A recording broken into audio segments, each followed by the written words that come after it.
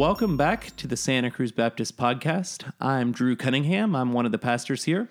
And I'm Tyler Hurst. I'm one of the other pastors.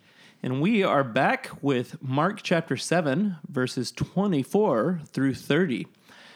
Here with Tyler, and Tyler preached this sermon this weekend. And so I just want to start off by asking, Tyler, what do you hope that people walked away with? If you had one thing that you wanted them to see this week, what would that be? Yeah, sort of twofold, similar to your sermon from last week. What we're seeing is when you taught last week, we saw that Jesus says, because of what he has done, there's no such thing as an unclean thing. He makes all things clean, so external things can't make us defiled or impure, nor can they make us pure. In this week's text, he's saying no person, so there's all these laws in the Old Testament, no person is any longer unclean. And in light of that, it's because we all get God's grace and forgiveness, and we're all on the same playing field as far as that goes. Yeah, so I got a little ahead of myself and even asking that question. Why don't you just walk us through the basics of this text? Yeah, so this text generally is referred to as the Syrophoenician woman. And what that has to do with is there's this woman. Mark gives us three descriptors of who she is. She's from the town of Tyre. She's Syrophoenician, which is an ethnic category having to do with geographic place she's from. And she's a Gentile, specifically a pagan Gentile. And she comes to Jesus, requests, it says begs, that Jesus cast a demon out of her daughter. And Jesus is rather dismissive, actually calls her a dog. So uses a pejorative, potentially racist term to refer to her, dismisses her, but she doesn't go away. Instead, she enters into the way in which Jesus referred to her, adopts onto herself the image of dog, an unclean animal, and makes the request again in light of Jesus' power in the kingdom. And Jesus looks at her, says, well, because of how you responded to me, your daughter is fine. The demon has gone. And then the text ends with her returning home and finding her daughter lying well in bed. Yeah, so you spent a good chunk of time in the sermon kind of walking through Peter's story and how Peter whiffed on this idea multiple times. And you showed us that multiple times Peter is told to not declare something that God has declared clean to be unclean. Right. You showed us how Peter violated and sinned in that way. And then you came back and you said, okay, I just spent a ton of time explaining why this is wrong. And then in this text, Jesus appears to do the same thing. So why don't you just briefly explain that again, why what Jesus is doing is not what Peter was being accused of? Yeah, I should start by saying this particular evangelism tactic probably should not be adopted in modern day. But essentially what Jesus does is he uses a term, dog. He calls this woman a dog in order to make the connection between who she is, her identity, and her state of being unclean. She's unclean because of where she's from geographically. She's unclean because the people she comes from in terms of her origin, her ethnicity. And she's unclean because of her religious practice. And so Jesus' term is directed straight at that. And one of the things I think we have to remember, I didn't talk about this in my sermon, but regularly in the Gospel of Mark, we get this concept that Jesus peers into people's hearts and kind of sees where they're at. I think something similar might be happening here. He sees where this woman is at, and so he sort of provokes her with this term to test her humility, and she responds acknowledging her uncleanliness, which is at the heart of repentance. That's what we're all doing when we repent of something. We're going, yeah, I'm unclean. In this text, she says, yes, I'm a dog, but still the dogs eat the crumbs that fall off the table. So, yeah, we're unclean, but still God's grace overflows from the table for us. And I think Jesus is trying to provoke her into that, to see beyond her immediate circumstance. Yeah, I thought that was one of my favorite parts of the sermon, or one of the more powerful parts. You ask a question along the lines of, how will you know if Jesus is rebuking you? I don't remember the exact quote, but something along those lines. Like, have you opened yourself up to be called a dog by Jesus in a way that changes you? So can you kind of explain that a little bit? Yeah. We tend to, within our like kind of Christian framework, try and live in sort of a vague cultural Christianity where we don't let, well, I'll say it this way. If we can confess sins, but if we keep on a general level, then we don't really have to do a ton of the heart work involved. And that kind of Christianity is at best shallow and at worst just utterly false. It's us play acting something rather than actually doing the hard work of confessing and repenting and turning towards righteousness. And as I was thinking about, okay, well, how might we be led into true repentance, true confession? We have the scriptures. This is God's word spoken to us, and the Holy Spirit makes it alive as we read it. And so one of the things I was just thinking about is, if we're not opening scripture, if when we see something in scripture that makes us uncomfortable, we just kind of skate across the top of it, or if we read scripture and we go, well, I'm David fighting, my Goliaths, or I'm Moses walking through my parted Red Seas, fleeing from my Pharaoh's army. We constantly put ourselves in the place of the good guy in scripture. We're not actually letting God confront us on our sin. We might do something along the lines of, well, David was a sinner, and so kind of adopt that on generally. But really the hard work of confession is being specific. Where did you stumble? Where did you fall? And the power in being specific is when we're doing that, we have to really dig deep inside of ourselves, make ourselves vulnerable, and trust that God's grace, trust that the blood of Christ is going to be thick enough, robust enough to cover us. Right. So if Jesus never confronts us or rebukes us through the scriptures, then we are really worshiping a God in our own image that looks exactly like us and never questions us. You used the analogy, I thought it was fantastic, of that the scriptures should be like a teenage boy holding up a mirror to see zits on their face. That should be a regular thing for us as Christians, that we hold up the scriptures and we see our warts and we see our zits and we allow Jesus to rebuke us in that way. I thought that was a really powerful point. So every week as we prepare, there are always things that don't make it into the sermon. We've just discussed some things that did make it into the sermon, but what are some things this week for you that got left on the cutting room floor? A big one has to do with, I intentionally did not list out kind of in-groups and out-groups. So one of the primary thrusts of this text is that this woman is the embodiment, the personification of uncleanliness, defilement, out-group. There's a quote I grabbed from a commentator that he said, you'd be hard-pressed to find anybody in any of the four Gospels with more against her from an Orthodox Jewish perspective than this woman. And yet she comes boldly. And, I didn't want to get into pointing out where our divisions and distinctions come from or are. We live in a really divided time. But one thing I think I wanted to not get really deep in the weeds on that because it would distract people from the gospel message which was coming in the sermon. But one thing that I think is really important to acknowledge is that, I focused on prejudice. We can also get into these in-group, out-group distinctions, not by being prejudiced against other people, but actually putting ourselves into certain in-groups or out-groups. There are all sorts of sins, all sorts of things that can be in our past that, for whatever reason, whether it's cultural, whether it's our particular upbringing, when we've struggled with that or dealt with that, we classify ourselves as an out-group, and we don't let God's grace get to us. So one story that you mentioned, that's something that I think is really common is putting ourselves in an out group, living in shame and kind of putting ourselves out. Yeah.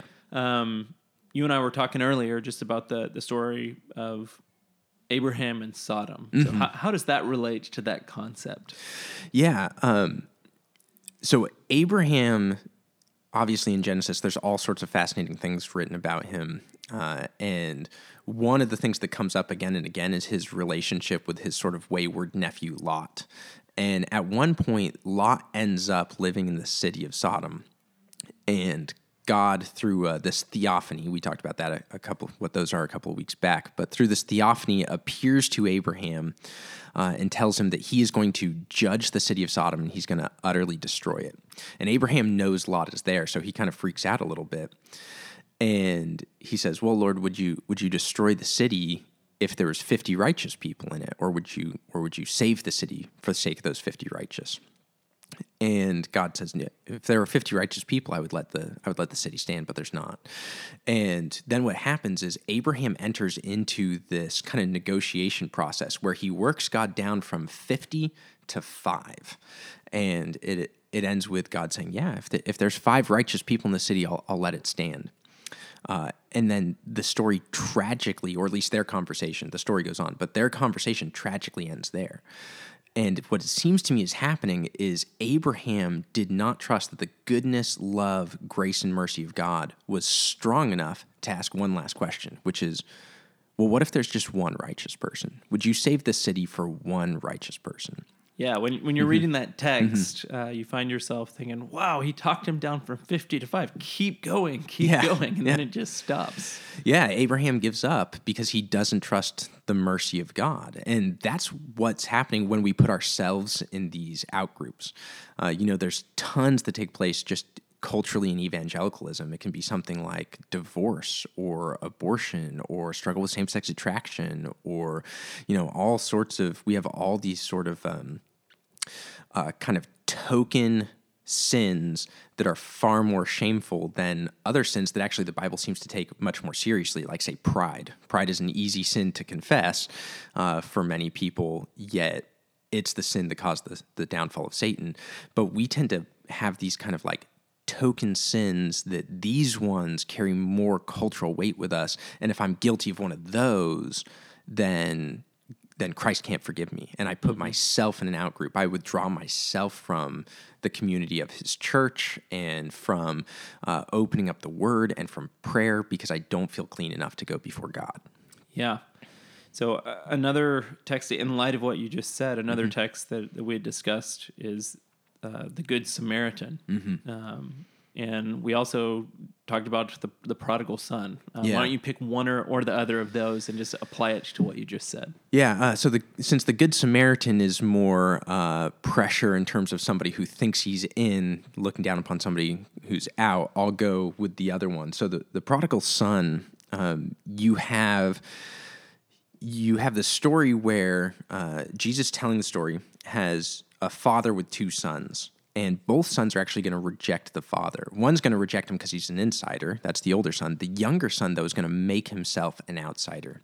And he comes to the father early in the parable and asks for his share of the inheritance, essentially saying, like, hey, you were worth more to me dead, so why don't you just give me the money? Which, by the way, just to ask that is presuming upon his father's goodness. Like, that doesn't... if his father's not good, not kind, and not gracious, he takes him to the elders and they probably stone him to death. But instead, the father divides the property, gives some to his youngest son, and his youngest son leaves and wastes it all on frivolous living, wastes it on, women and drink and party and all sorts of things. And then he comes to the end of himself, eating pig's food, because he's so hungry, he's so poor, he's so destitute and desperate that he's eating food he's supposed to be feeding to pigs, another unclean animal, interestingly enough, and decides, I'm going to go home and I'm going to ask my dad if I can be one of his servants.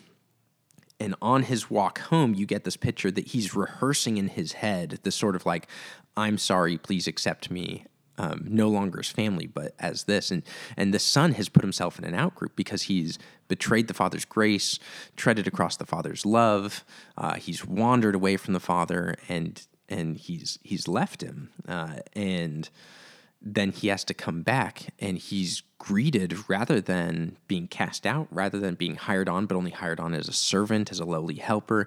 He gets the best robe put on him. He has the family signet ring put on his finger, which is a Jewish symbol of adoption. That's actually what Jesus is describing in that passage, is a formal adoption ceremony. He can't even get the speech that he had in his head he gets The interrupted. Father just comes in and grabs him and celebrates him. Yeah. It's the text starts and he says, the text, Jesus telling the story, gives the kid's speech like, "Hey, Dad, please accept me as one of your hired servants. I've sinned against you. I've sinned against God."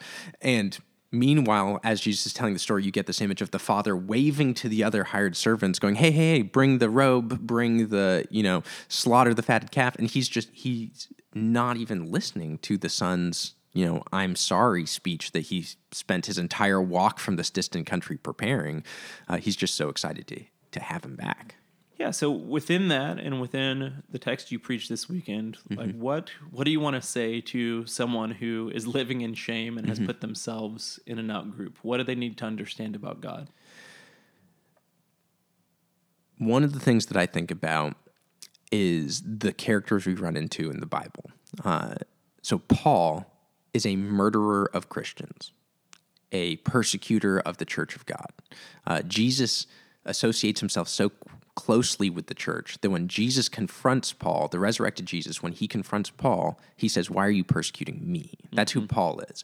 It's hard to imagine somebody further from God.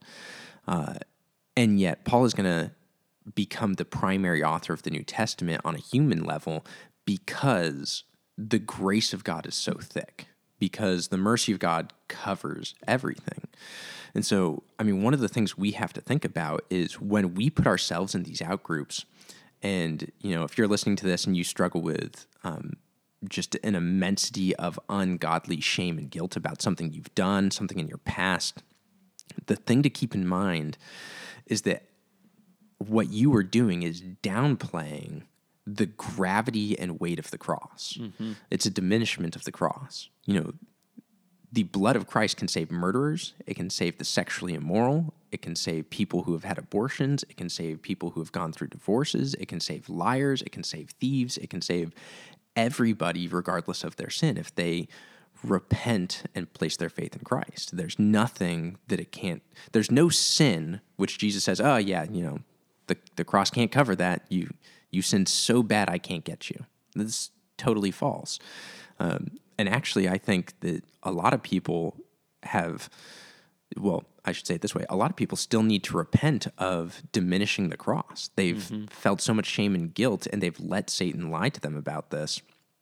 And they, because of that, keep themselves apart from community. They don't get into God's word, and they don't pray because they think they're especially unworthy. Sure. Yeah, and we talked about this a little bit at our first Kalos group the other night, that this isn't to say there aren't still consequences for our sin, but there's no more condemnation. So Romans 8:1, there is therefore now no condemnation for those who are in Christ Jesus. Yeah. And the other thing that I immediately think of is Jesus' words on the cross. It is finished. Yeah. That whenever we, for those who are believers, for those who have repented and believed in Christ as their only hope of salvation, for believers to sit in shame is to not believe that it was actually finished. We're saying, it was kind of done, but I'm adding to what Jesus did on the cross by my shame and by guilt. I'm trying to pay for my own sin through guilt or through shame. But Jesus says it is finished. Yeah. Yeah, and that's one of the things that we try and press in when we look at texts that deal with the Pharisees, is the Pharisees are trying to solve their problems of atonement through works that are just not going to get there. They can't keep the law well enough. But Christ kept the law so perfectly that no matter what you've done, repentance and faith will save you. Yeah, that's good. So as we're kind of wrapping up our time, what are some resources that you would recommend alongside this weekend's sermon?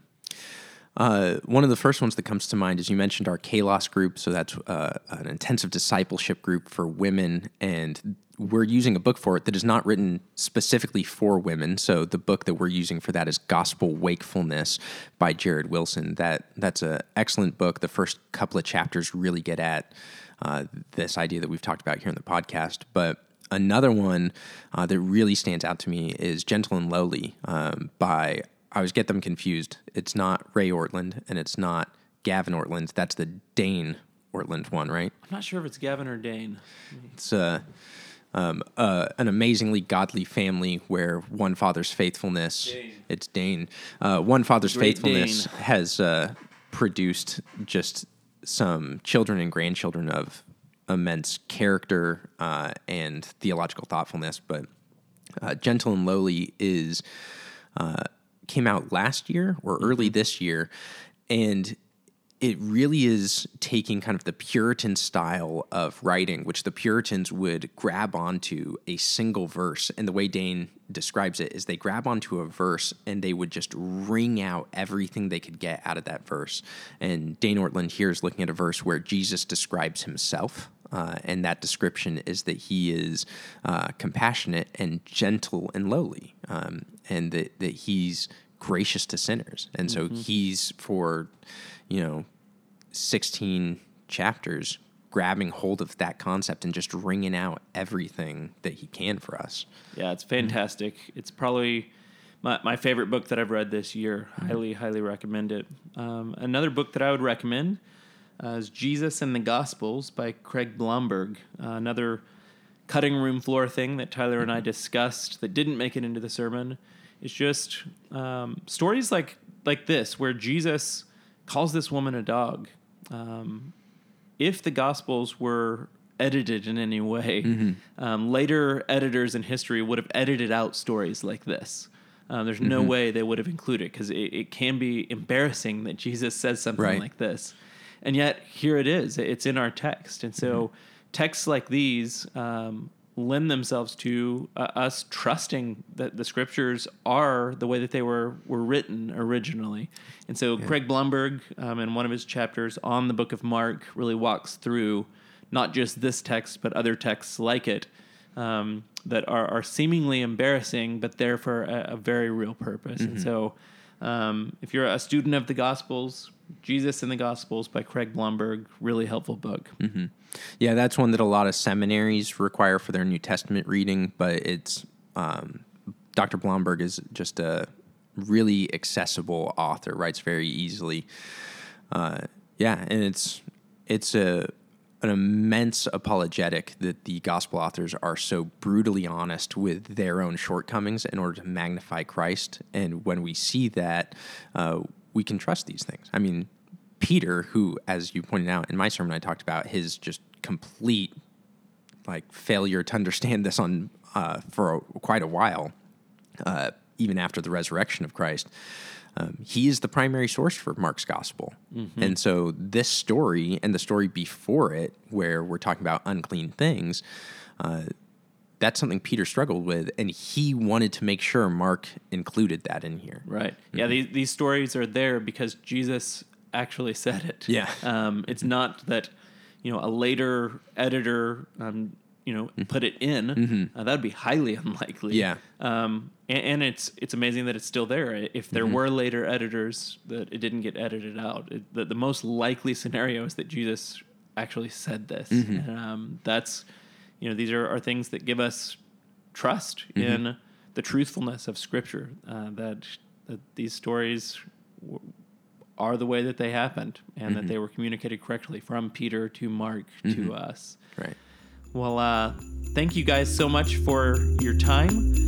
Again, we hope that this time has been helpful for you. And as always, if you have further questions about this weekend's sermon or even next weekend's sermon after you hear it, you can send it to us at office@santacruzbaptist.com. Until next week, have a great week, and we will see you again. Bye.